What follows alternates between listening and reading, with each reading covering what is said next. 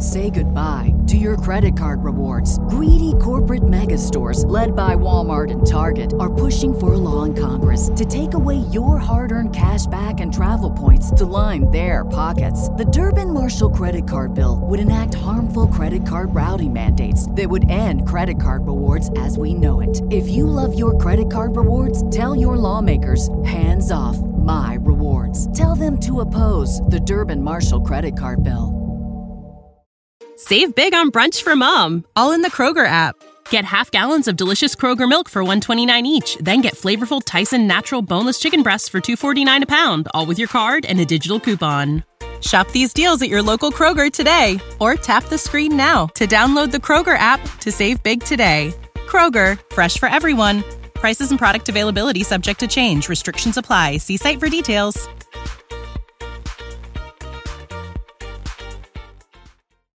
Hey, everyone, and welcome to Real Life Real Crime Daily for Friday, October 27th, and I'm Jim Chapman. And I'm Woody Overton. And I'm Mike Agavino. Happy Friday, fellas. So, Happy Friday. Friday, right? That's right. Mike gets a day off tomorrow. I do. Monday. I get my honey-do list by 7:30 a.m. on Saturday morning, Jim. Do you really? That. Oh, yeah. That's delivered with a rose. I get a red rose. A rose? Yeah, I get a red rose on the pillow right next to the honey-do list. So, what happens if you go on strike and you say, F it, I'm not doing it? That's never happened, Woody. There's no telling what would happen if that That's happened. never happened. That would throw the world out of its orbit if something like that happened. Hey, you know what, fellas, let's get into some crime time for Friday. Talk about what the whole country's talking about, right? This mass shooter. You know, I was watching Fox News last night and about, I don't know what time it was, 9 o'clock or so. And it was the lead story, obviously just a horrific event taking place, tragic mass shooting in Maine, in which 22 people, as of this recording, have been killed and 30, 40 plus people injured. I'm seeing conflicting reports on that. And I've seen reports as high as 50 plus people injured. And the insane thing about this whole situation outside of the shooting is they haven't caught the guy yet. Yeah, that's scary because with all his training and everything, and he didn't take himself out of the equation, it makes me fear that he's going to do it again. Firearms instructor, military trained. You've been in the mental hospital for 2 weeks. He's threatened to shoot up the National Guard base before. And and shit, how do you do it? And, but his vehicle being found by the marina, like we were talking about before we started broadcasting. Did he get on a boat? I don't know. But everybody knows who he is. But it's scary that he didn't take himself out. I don't know if he wants suicide by cop or he's just going to, in his brain, he's just going to kill everybody. Well, is there any precedent for something like that? I can't recall any of these mass shooters ever getting away for any kind of extended period of time. They usually want to try and become famous and go out with a bang, right? Yeah, the only ones that, and it wasn't mass shooters, the only ones that got away for any period of time and killed more people were the Boston Marathon bombers, right? That I can think of. Yeah. But this guy, wow. Right. So, maybe that's even scarier because maybe this guy's got, didn't know if he'd get this far, and now that he's gotten this far. Oh, I'm sure he was surprised he made it past the first shooting. Right.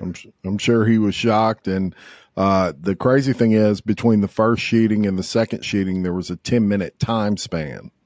So, and look, none of this is being put off on police. Obviously, they're killing it right now, and doing everything they can to catch this guy and have all these resources. But to kill that many people and then there's a 10-minute time span, you're able to make it to another place. I don't think I've ever seen that happen. Right. 4 miles apart too. Jim, you say, the police are doing great work, and obviously they are, and we've got tons of resources that have been marshaled to the area. But some of the coverage I was listening to this morning, the FBI is being criticized for, the people that they do seem to have their eye on in this country and the people that they seem to not have their eye on in this country. And, you got a guy who this summer is in a facility for multiple weeks and has talked about shooting up his National Guard unit. And this guy's a weapons instructor. And why isn't this guy away? I don't know. It's our hearts go out to everybody. And hopefully they'll catch him before he can kill someone else. Hopefully he ran out of ammunition or something. I don't see that happening, but I don't know why you would just stop shooting after 2 shooting events unless you really are trying to get away. So what we plan on doing is we're going to do a pickup after this story if in the event massive things change. So we're just making y'all aware of that. If we pick up with another story here regarding his capture or something of that nature, that's why. We pre-recorded this. And as you know, these stories are fluid and they change on a dime. So right. Look for that. Hearts go out to all of them. 100%. Hopefully everybody else stays safe. So let's go into our first story of the day. Our planned first story of today, and that is Mike and I did a little podcast without Woody the other day, and I don't know about Mike, but Mike, we rocked it, don't you think? Absolutely. I think y'all did a great job. And we rocked it. I don't believe any of those rating NBC's calling us. I don't believe any of those rating services that say we lost 15% of the audience without that can't possibly be correct. Can't possibly. But one of the things we discussed, and this is a really sad story where a young female drank an energy drink and passed away due to complications from that. And her family was suing Panera Bread over that incident. And I had mentioned during that conversation the McDonald's incident where the lady had spilled coffee on her and sued McDonald's because the coffee was hot, essentially. And look, apparently some people are more up on that case than me, because I had some messages and they said I need to brush up on my McDonald's hot coffee stories. And I'm thinking, I ain't thought about this since 1992, y'all. That was just kind of a situation where that was totally off the cuff. We didn't plan on talking about McDonald's at all in that episode, but I did go back and check some facts, and I decided to make that my first story because these people reached out and wanted to make sure I corrected the record on that incident. So just real quick for those of you for a brush up on that McDonald's hot coffee case. In 1992, 79-year-old Stella Liebeck bought a cup of takeout coffee at a McDonald's drive-thru in Albuquerque and spilled it on her lap. She sued McDonald's, and a jury awarded her nearly $3 million in punitive damages for the burns she suffered. Now, the typical reaction back then, y'all, was, isn't coffee supposed to be hot? And McDonald's didn't pour the coffee on her. She spilled it on herself. Besides, she was driving a car and wasn't paying attention. Those were kind of what you would hear. The facts of that case are actually Miss Liebeck was not driving when her coffee spilled, nor was the car she was in even moving. She was the passenger in a car that stopped in front of a parking lot at McDonald's where she bought the coffee. She had the cup between her knees, and while removing the lid to add cream and sugar, that's when the cup tipped over and spilled the contents on her lap. The coffee wasn't just hot, it was dangerously hot. McDonald's corporate policy was to serve it at a temperature that could cause serious burns in seconds. Miss Liebeck's injuries were far from frivolous. She was wearing sweatpants and absorbed the coffee in it. When you're wearing sweatpants, it just kind of sits on your skin. Mm-hmm. She suffered third-degree burns, which are the most serious kind, and required skin grafts on her inner thighs and elsewhere. The other thing that complicated that case was McDonald's. That wasn't just limited to her. They had received more than 700 reports and many lawsuits over overly hot coffee, I guess you could say. In the beginning, initially, she offered to settle that case for $20,000. McDonald's said, no, we'll give you $800. That $20,000 essentially was going to cover her skin grafts, etc. So she took them to court, and that's how she ended up with the $3 million.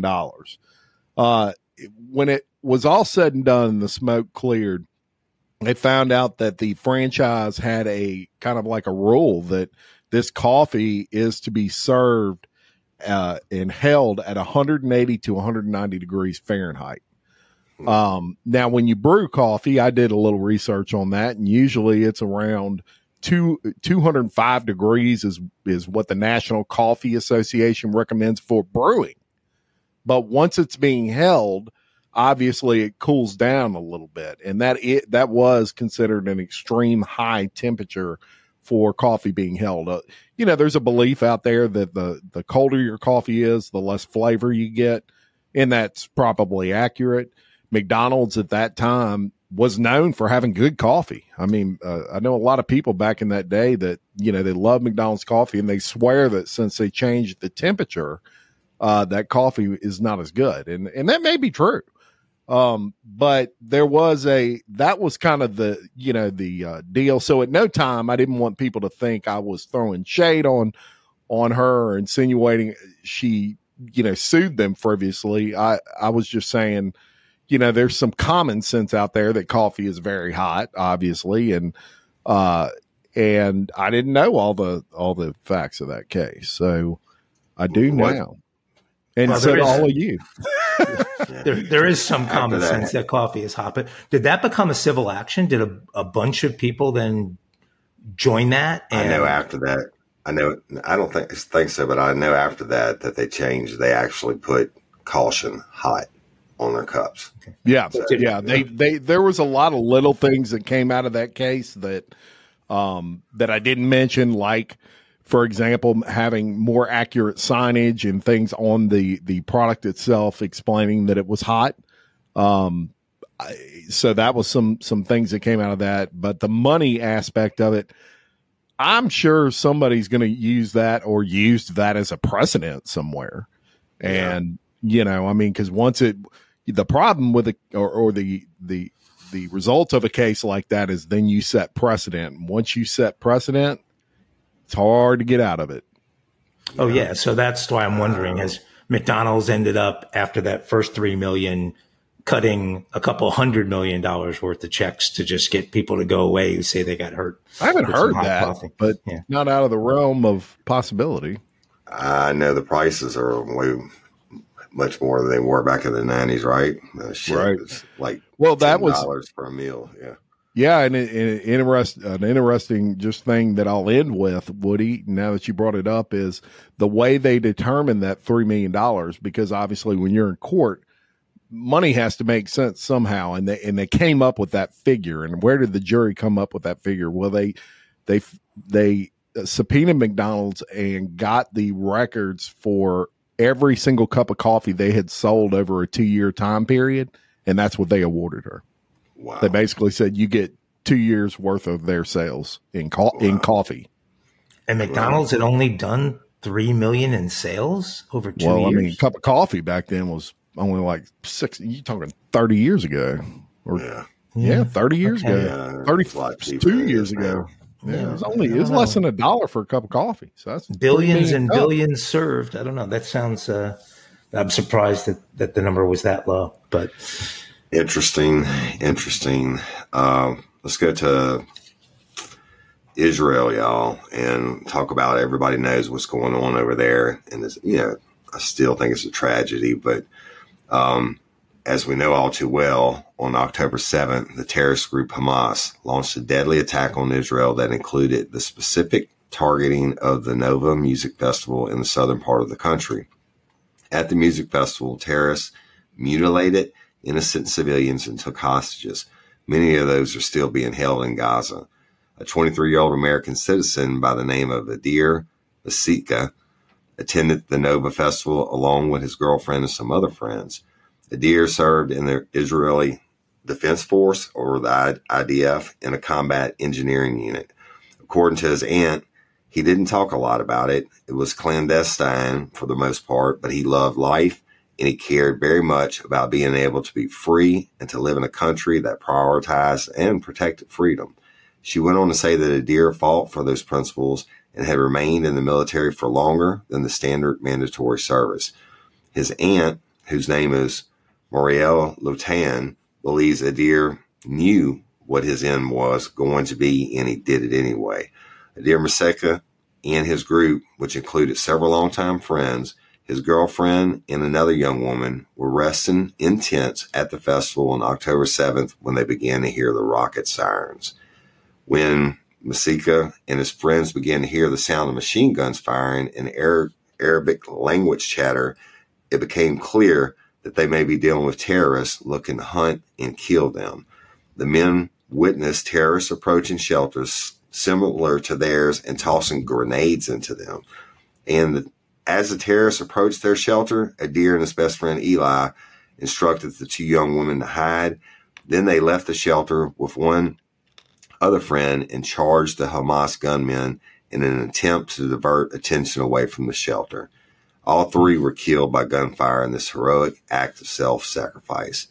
The women remained in the shelter for 6 hours until the IDF soldiers arrived and rescued them. Masika, Eli, and their third childhood friend Matan were buried side by side in Israel.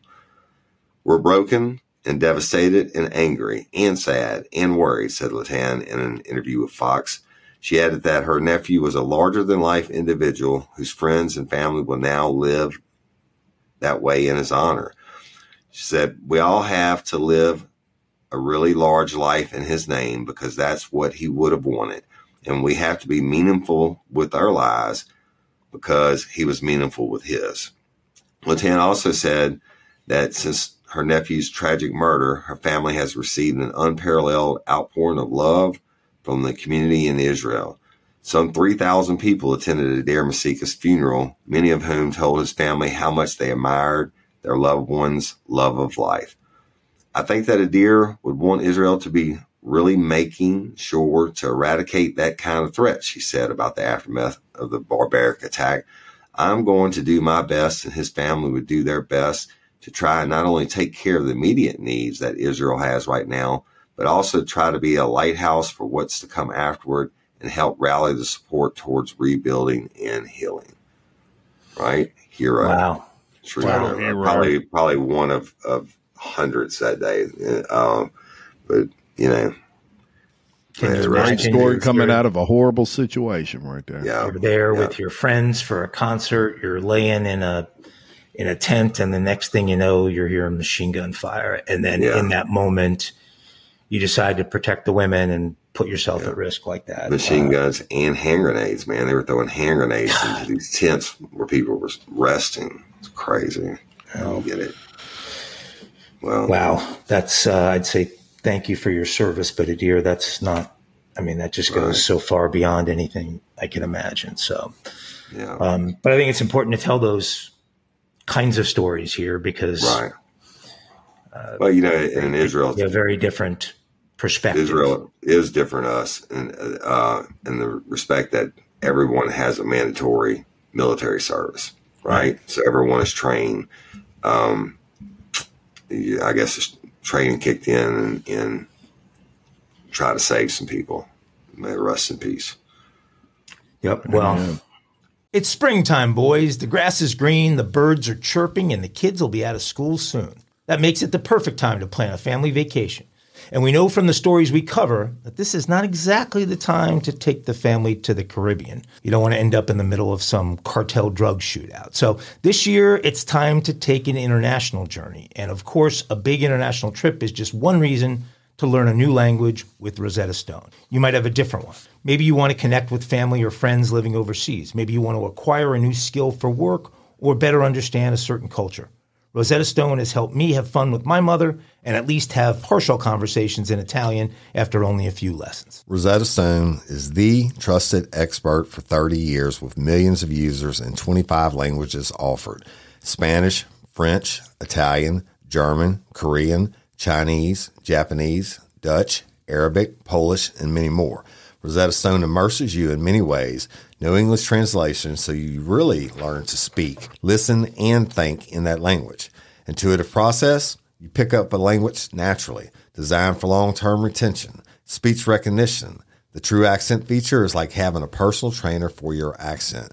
Rosetta Stone is convenient and an amazing value. That's right, Woody. A lifetime membership has all 25 languages for any and all trips and language needs. That's lifetime access to all 25 language courses Rosetta Stone offers for 50% off. Don't put off learning that language. There's no better time than right now to get started. For a very limited time, Real Life Real Crime and Daily Show listeners can get Rosetta Stone's lifetime membership for 50% off. Visit rosettastone.com/today. That's 50% off unlimited access to 25 language courses for the rest of your life. Redeem your 50% off at rosettastone.com/today.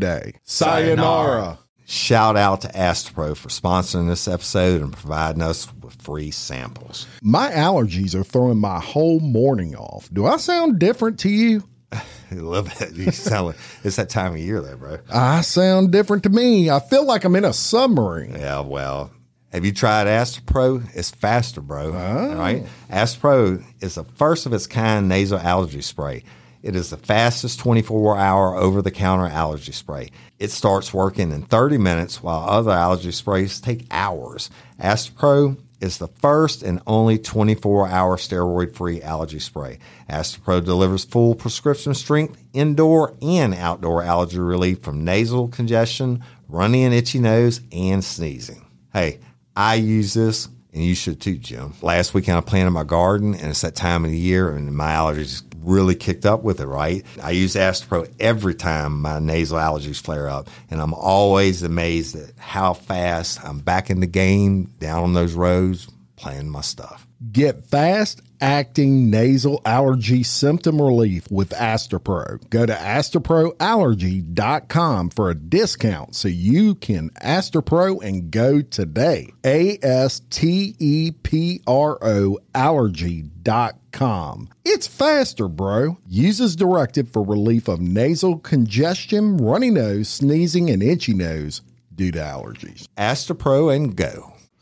We end up doing so many jail escape stories that my curiosity got to me, and I started doing some research on some of the better escapees and how many times they've escaped, et cetera, and came upon this guy that they call the Florida Houdini. His name is Mark DeFriest. You guys ever heard of Mark DeFriest?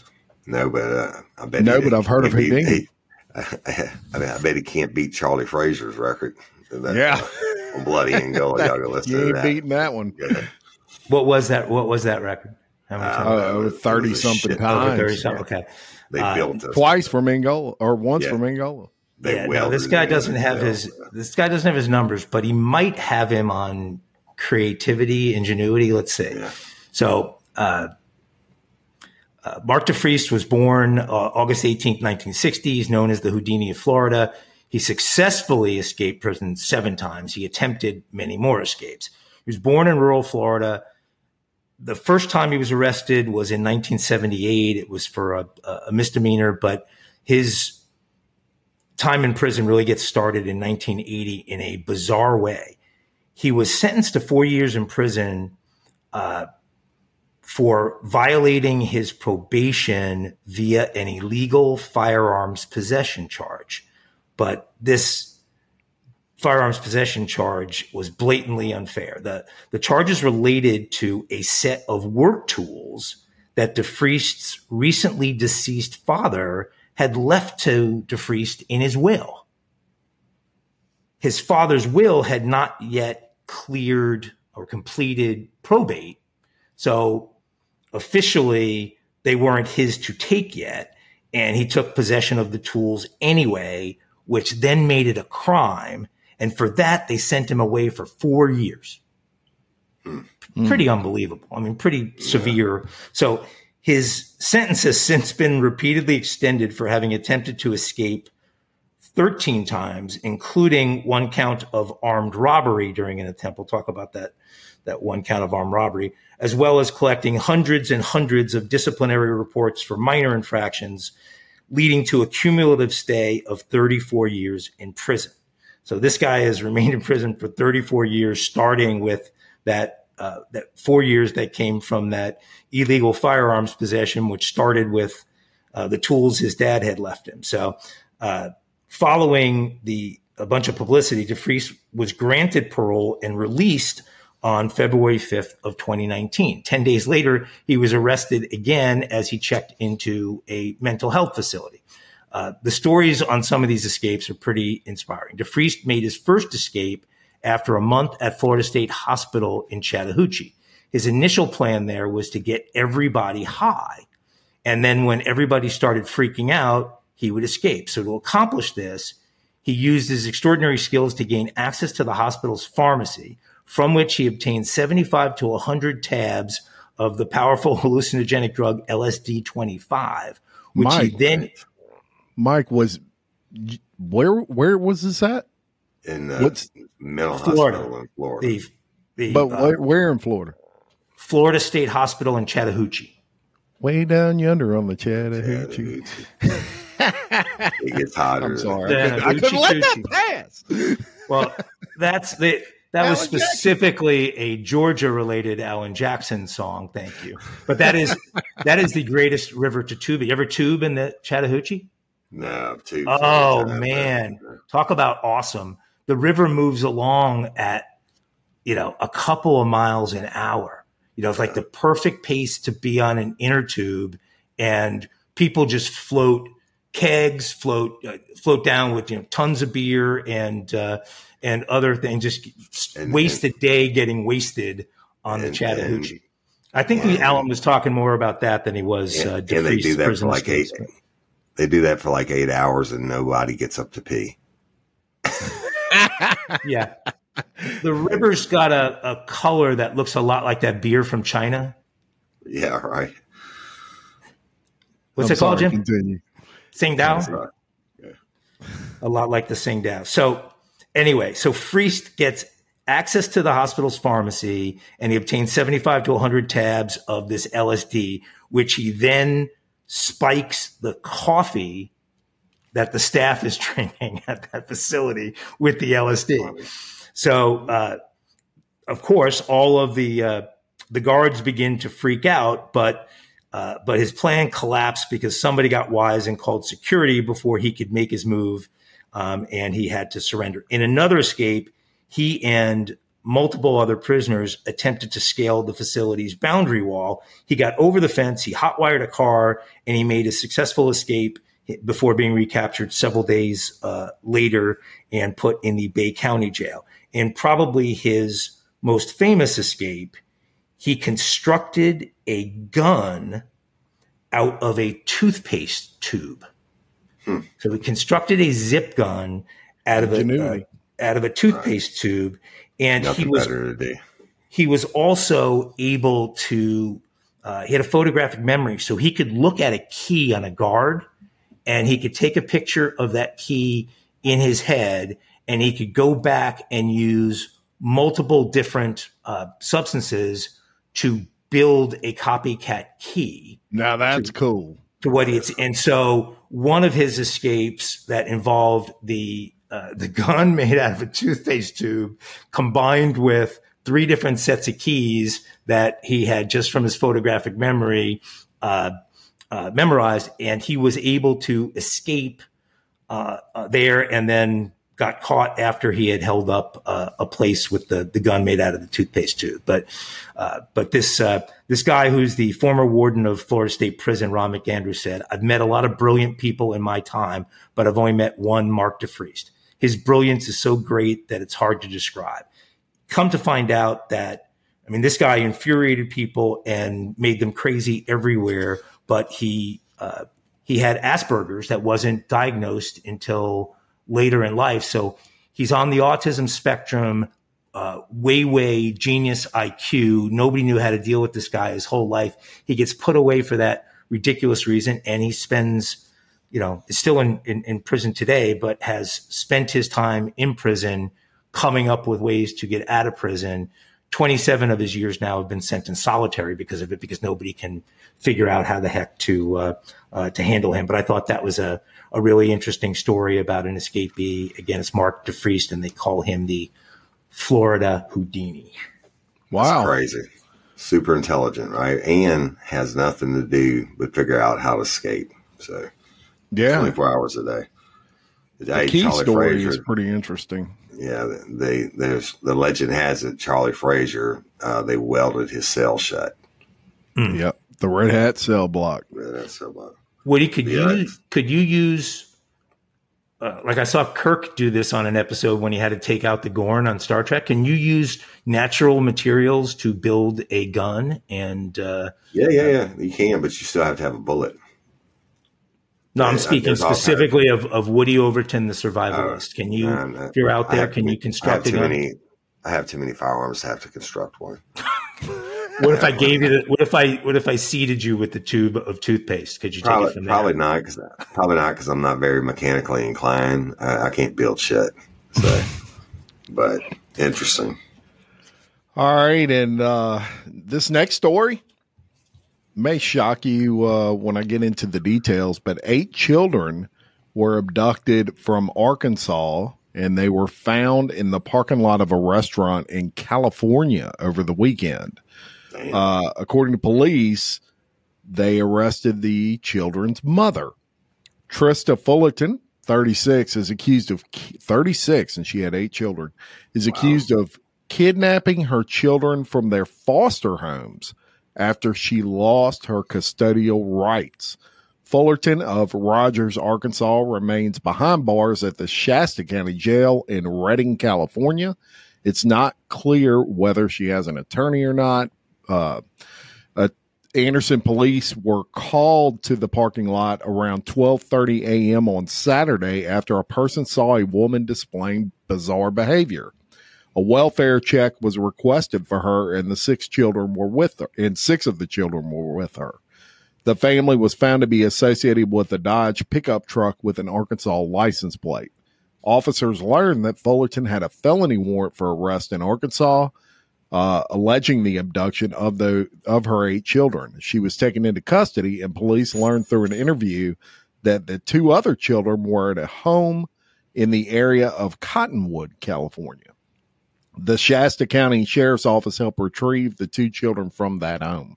All 8 children were placed in the care of the Shasta County Children and Family Services and will be reunited with their guardians in Arkansas.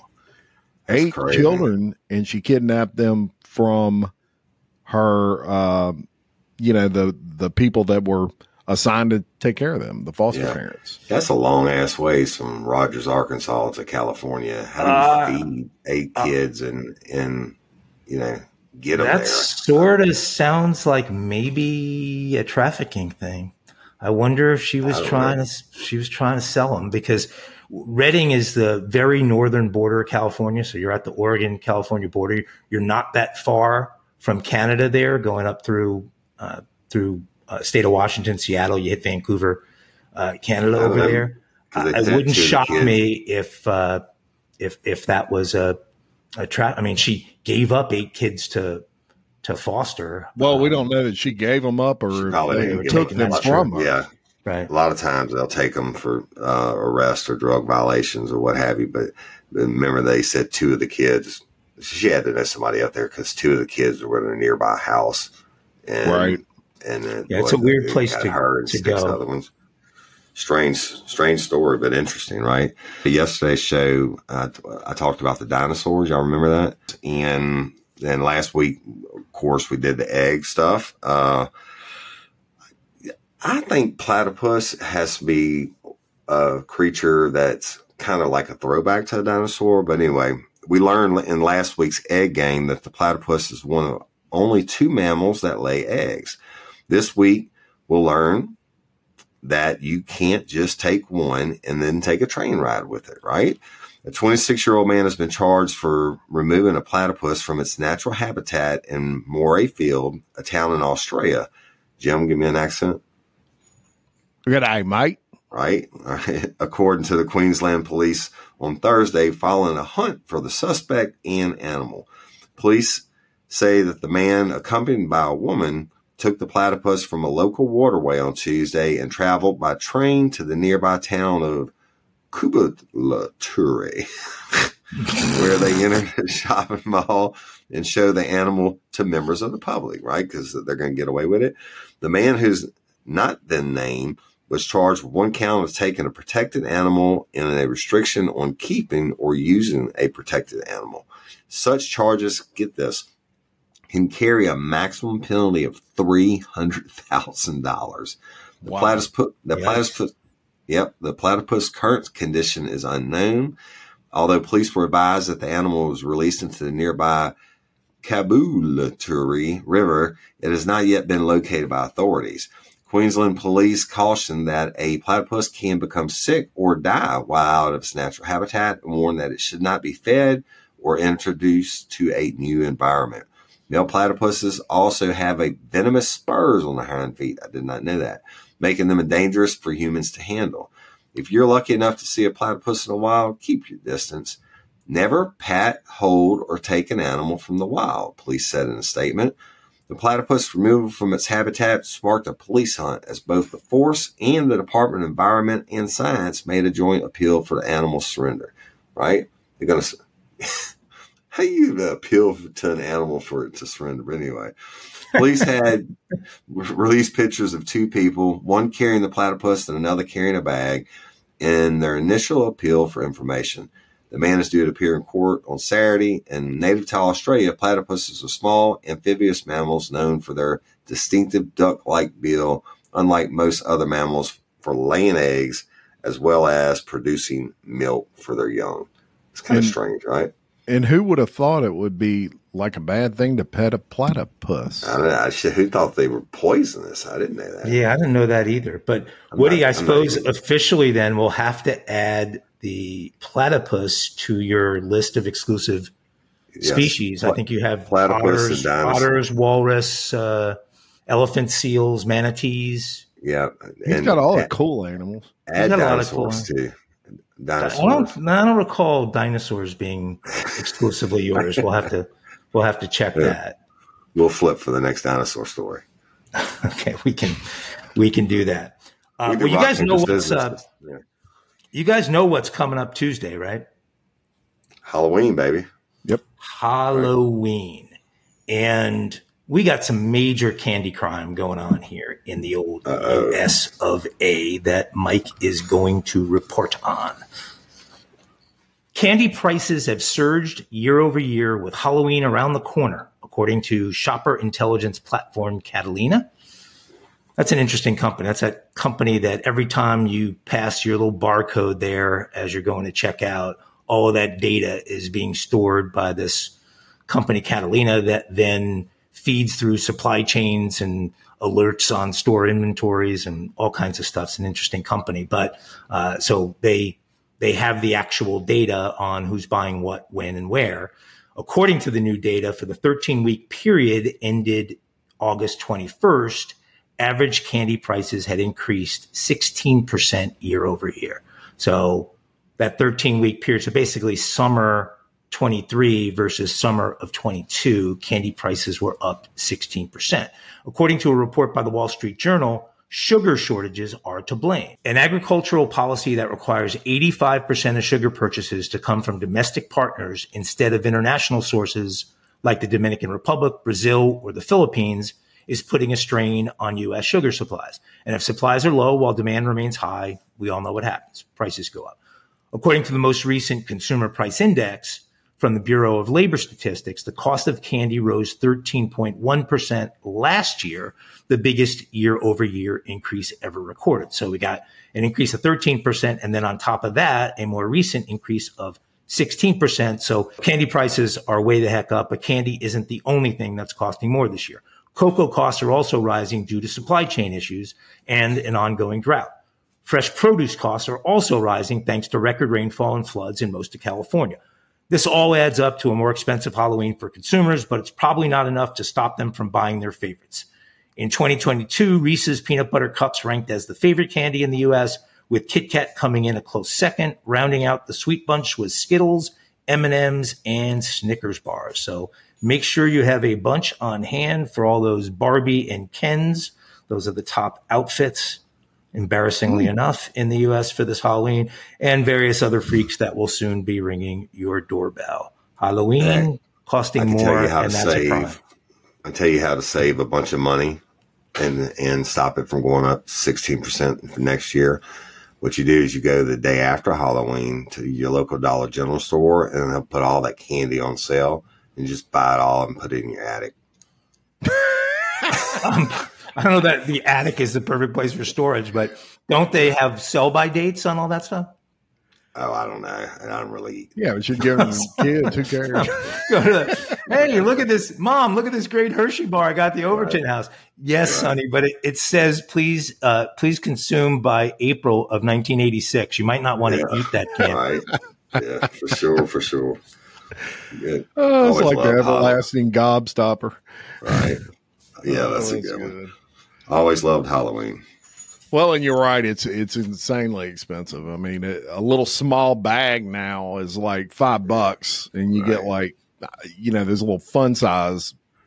We should maybe 20 of them in a bag. Another idea. We can all dress up and go trick or treating and get a whole bunch of candy and then save it for next year. That's right. I like the way Woody thinks. Yeah, I'm going to go check those sell-by dates and see. Yeah. Well, Woody, ever been to Disney World? I lived in Orlando for a little while, and I went to Disney World too many times. Mike? I'm not ever going again. I only went to Disney World once as a kid, growing up in New York, but I went to Disneyland tons of times when we lived in California. So, well, I'm going to give you a Disney World story and a crime that took place there recently. A Walt Disney World guest is going viral on social media for jumping into the World Showcase Lagoon at Epcot this week. I saw that. A passerby who saw the whole thing go down said they were walking through the Italy pavilion on Monday around 5:30 when they heard a man and his friends acting up. It caught our attention, they said.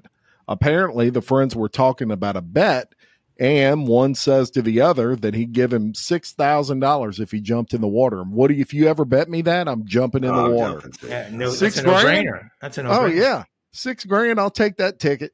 I wanted to stick around to see if anything would happen. Brendan and Gwen, the people that filmed this incident, said. That's when the man climbed up on the railing. How deep is that water? He's heard saying in the video. About a minute later, he jumps in.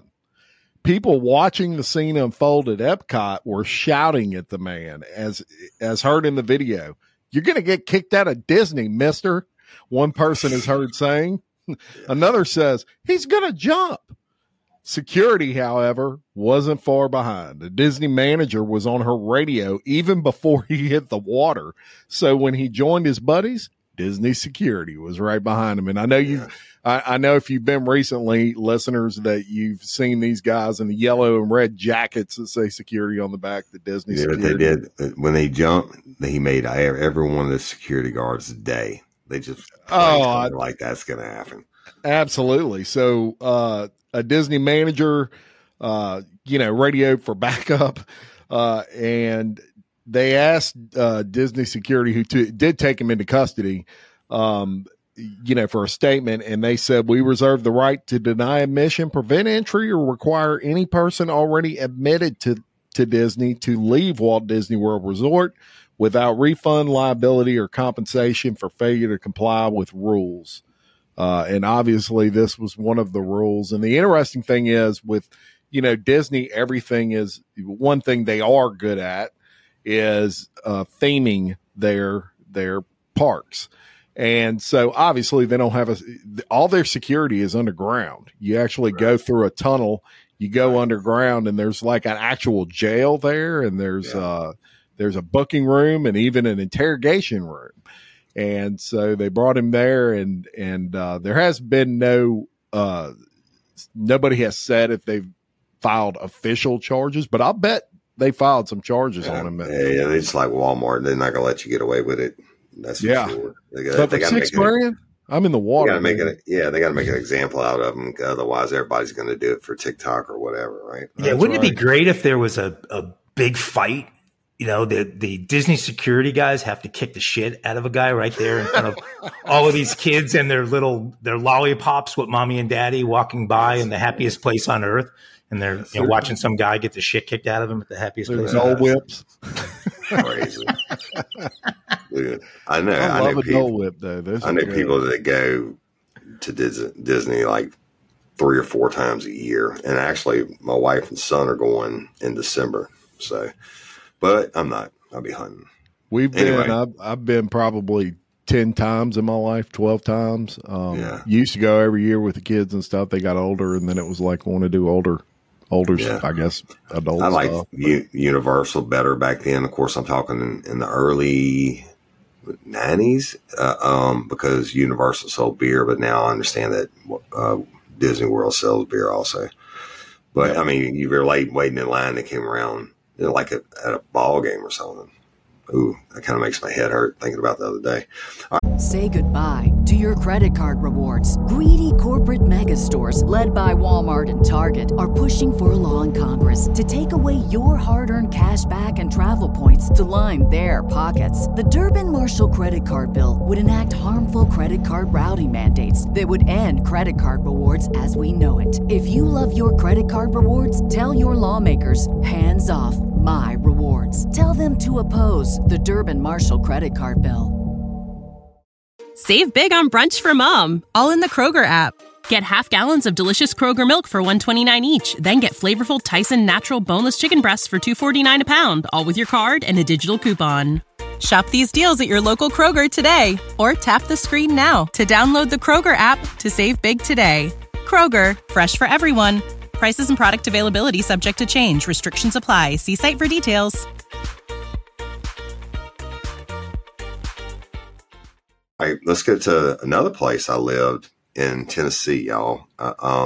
Police in Laverne, Tennessee, were searching for a suspect after 2 officers. Wait a minute. Woody, did you say Laverne, Tennessee? Yeah. Laverne. You remember our officer from Laverne? Was that her? That's where she was from? Yeah, Megan. Yes. It was Laverne. She was the one who was sleeping with everybody. Like 5 cops got fired out of that department from that thing. Don't you remember that story? Well, listen to this because there's less of them now. Police in Laverne, Tennessee were searching for a suspect after 2 officers were shot outside of Dollar General while investigating a stolen vehicle, according to Laverne Police Chief Chris Mose. The suspect was later identified as John C. Drake, 38, the son of Metropolitan Nashville Police Chief John Drake. I am shocked and deeply saddened to learn that my estranged son, with whom I've had very minimal contact over many years, is the suspect in this afternoon's shooting of the 2 Laverne police officers, the chief said in a statement. My thoughts and prayers are with the 2 officers who I understand are now in stable condition at Vanderbilt. Mose said while the officers were investigating, they had contact with a subject. They struggled with the subject, and the suspect produced a handgun and fired shots. He said that one of the officers, a 3-year veteran with the force, suffered a gunshot wound to the left shoulder, and the other officer, who had been with the department for a year and a half, was shot in the right groin and right forearm. Both were listed in stable condition. Mose said the suspect is 5'11" with a muscular build and facial hair and dreadlocks. He was wearing a black T-shirt with a white hockey mask emblem on the front with red lettering and gray pants.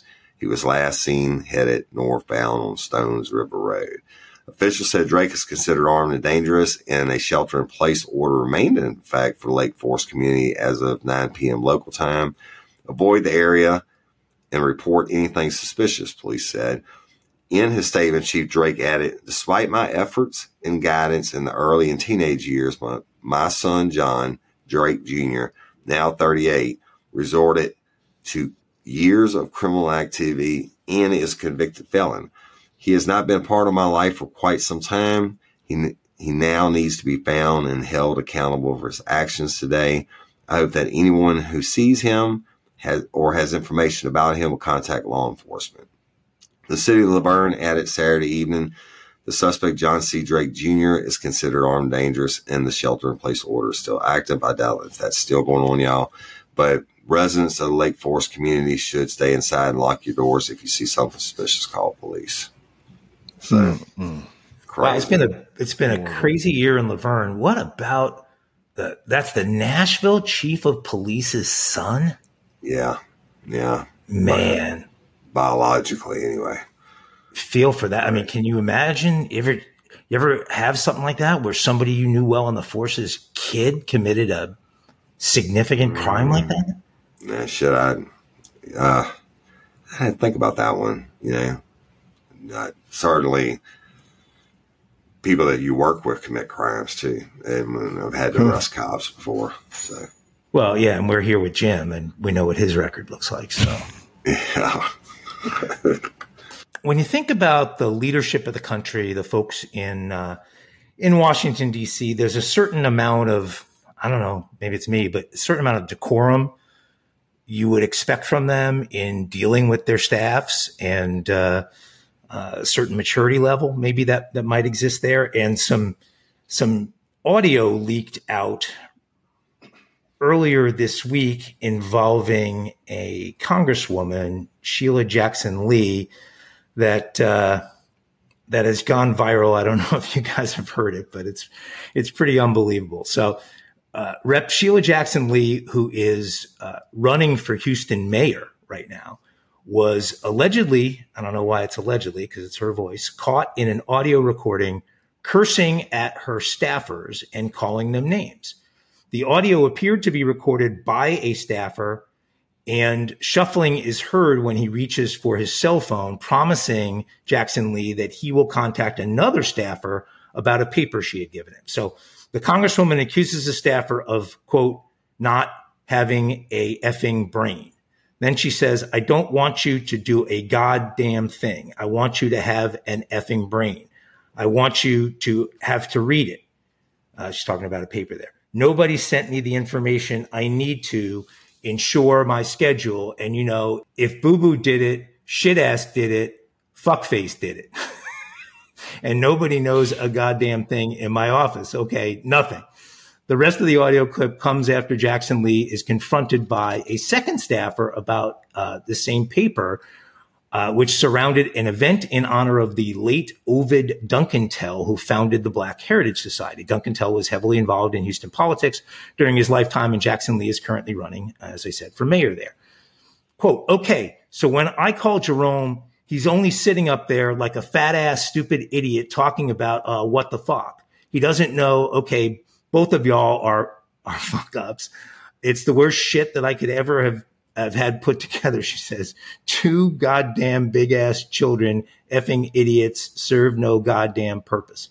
And it goes on from there. And it reminded me, you guys remember Casey Kasem, the old top 40, American top 40 job? Every Sunday, yeah. Yep. Okay, so back in the day in the radio business, he was infamous for being really hard on his production staff at American Top 40. And somebody sent around audio that makes what you just heard from Jackson Lee, sound like a pre-K classroom. I mean, all of a sudden it's Casey Kasem's voice, and he is F-bomb after, just abusing every single person on the staff. It's pretty funny to hear that voice and then hear all of that cursing. But I don't think if I'm looking for an internship in politics, I'm looking to intern for the Houston mayor, should she be elected anytime soon. Right.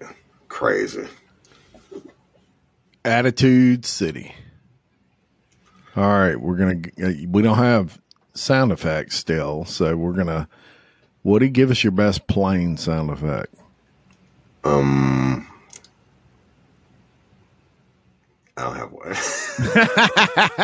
Good enough. Good enough. We did Mike's the other day, and Mike's. You can now take off your seat and seatbelt ordering freely around the cabin. Yeah. There you go. Very good. And it is a mile high crime. And we're going to stay in Houston and tell you this crazy story. An airport in Houston temporarily grounded all flights on Tuesday after 2 private jets collided on the tarmac. The incident took place around 3:30 p.m. when a twin-engine jet departed without permission from the William P. Hobby Airport runway and collided with another twin-engine jet that was landing on the runway, according to the FAA. No injuries were reported in the collision, and it's unclear how many people are on board the aircraft.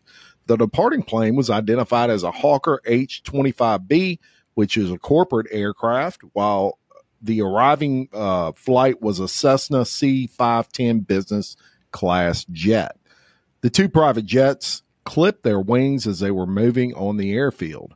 The airport remained under a ground stop while crews worked to remove the debris, and the airport announced the debris had been cleared just after 7 p.m. The incident remains under investigation by the FAA. So, if you fly private jets like Mike does, Right. Get clearance before you taxi out on the runway. That's crazy. Yeah.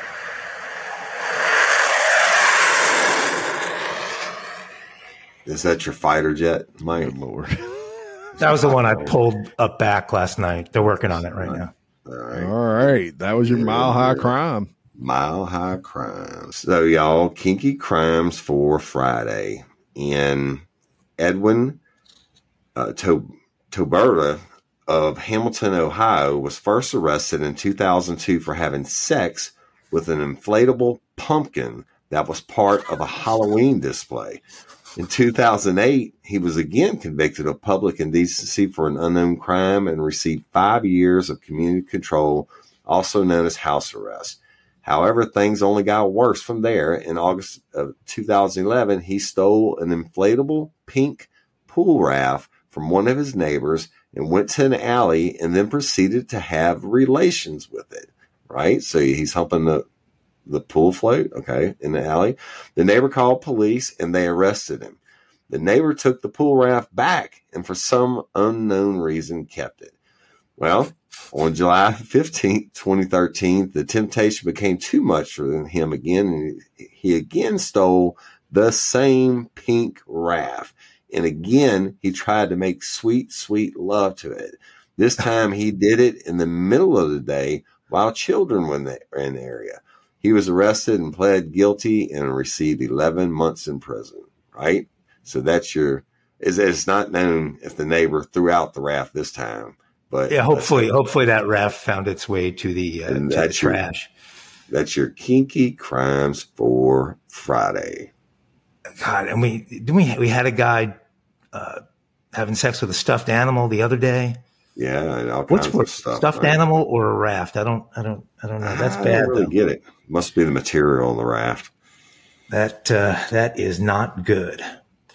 Well, since we don't have banjos readily available, I'm gonna go off the grid a little bit and not do a dumb criminals today. Instead, I want to talk about Bobby for just a minute. Bobby was the world's oldest dog ever, and Bobby just passed away at age 31. Can you believe that? 31. Quick math, 31 times 7. That's 210. 217, right? 217. Because the other 7. So that's the equivalent of living 217 years. Unbelievable. That's Bobby, the world's oldest dog ever, has died after reaching the almost inconceivable age of 31 years. Oh, we forgot to add in the 165 days. That's like another 3 years. So what do we say? 207? Yeah. So like 210. And that's according to the Guinness World Record. So this official release came from the Guinness people. His death at an animal hospital on Friday was initially announced by veterinarian Dr. Karen Becker. She wrote on Facebook that despite outliving every dog in history, his 11,478 days on Earth would never be enough for those who loved him. There were many secrets to Bobby's extraordinary old age. His owner, Lionel Costa, told the Guinness people that he always roamed freely without a leash or a chain. He lived in a calm, peaceful environment and ate human food soaked with water to remove the seasonings. You know, we feed our dogs a lot of food off the plate. That's a good idea, the soaking with water, if you're going to do stuff like that. He spent his whole life in Conqueiros, a small Portuguese village about 150 kilometers north of the capital of Portugal. Jim always knows his capitals. Jim? The capital of Portugal? Romania. Lisbon. Woody comes through. Romania would be a separate country, by the way, but Lisbon would be the capital of Portugal. So about 90 miles or so outside of Portugal. And he hung around with a bunch of cats, apparently. He was, I've never heard of this breed, a purebred Rafeiro do Alentejo, which is a breed of livestock guardian dog. The normal life expectancy for that breed is 12 to 14 years. So he more than doubled up that life expectancy. He surpassed almost century-old record to become the oldest living dog, a title which had previously been held by an Australian cattle dog named Bluey, who lived 29 years. That's amazing. But Bobby's story almost had a different ending. When he and his three siblings were born in the family's woodshed, Costa's father decided they already had too many animals at home, and he and his brothers thought their parents had taken all the puppies away to be destroyed. However, a few days later, they found Bobby alive, hidden in a pile of logs. So the puppy hid himself in a pile of logs and then lived to be 31 years old. The children hid the puppy from their parents for quite a while, for months, until he was too old to be put down. And then he became obviously the family pet that we are talking about. His eyesight deteriorated over the years and his walking ability became harder. But as he grew older and older, he still spent time in the backyard with the cats and rested and napped by the fire. Bobby's special because looking at him is the remembering of people who were part of this family for generations. And I'm sure that's the effect. And I'm a little sad for Bobby, though. You guys want to know why? Why? Because Bobby's family doesn't know Roy, Kristen, and Kristen at Louisiana Pet Crematory, because if they did, they would have selected a magnificent urn from Louisiana Pet Crematory, an urn that would commemorate with proper magnificence the tremendous life that Bobby lived. I bet they would have done an amazing urn for Bobby. 31 years. 31 Yeah, that's got to be a record in there. R.I.P. Bobby. Yeah. It is the record, the world record. Rest in peace, Bobby. Any final thoughts, guys? Nope. Just love and appreciate each and every one of y'all, and have a happy, good weekend. And thank you for liking and sharing and all that good podcast stuff we're supposed to say. Yeah. And hope that they find this guy in Maine, and hope that, that things get better soon in the Middle East. So, right. Yeah. And until next time, I'm Jim Chapman. And I'm Woody Overton. And I'm Mike Agavino. For Real Life, Real Crime Daily. Peace. Aglets. Spring is in the air at Littleton Coin Company, and we want to help you brighten your collection.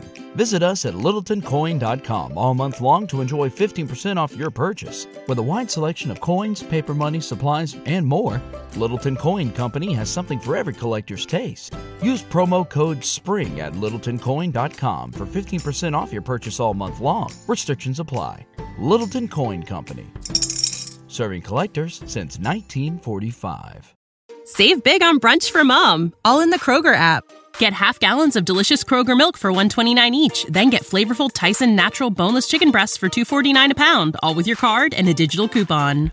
Shop these deals at your local Kroger today, or tap the screen now to download the Kroger app to save big today.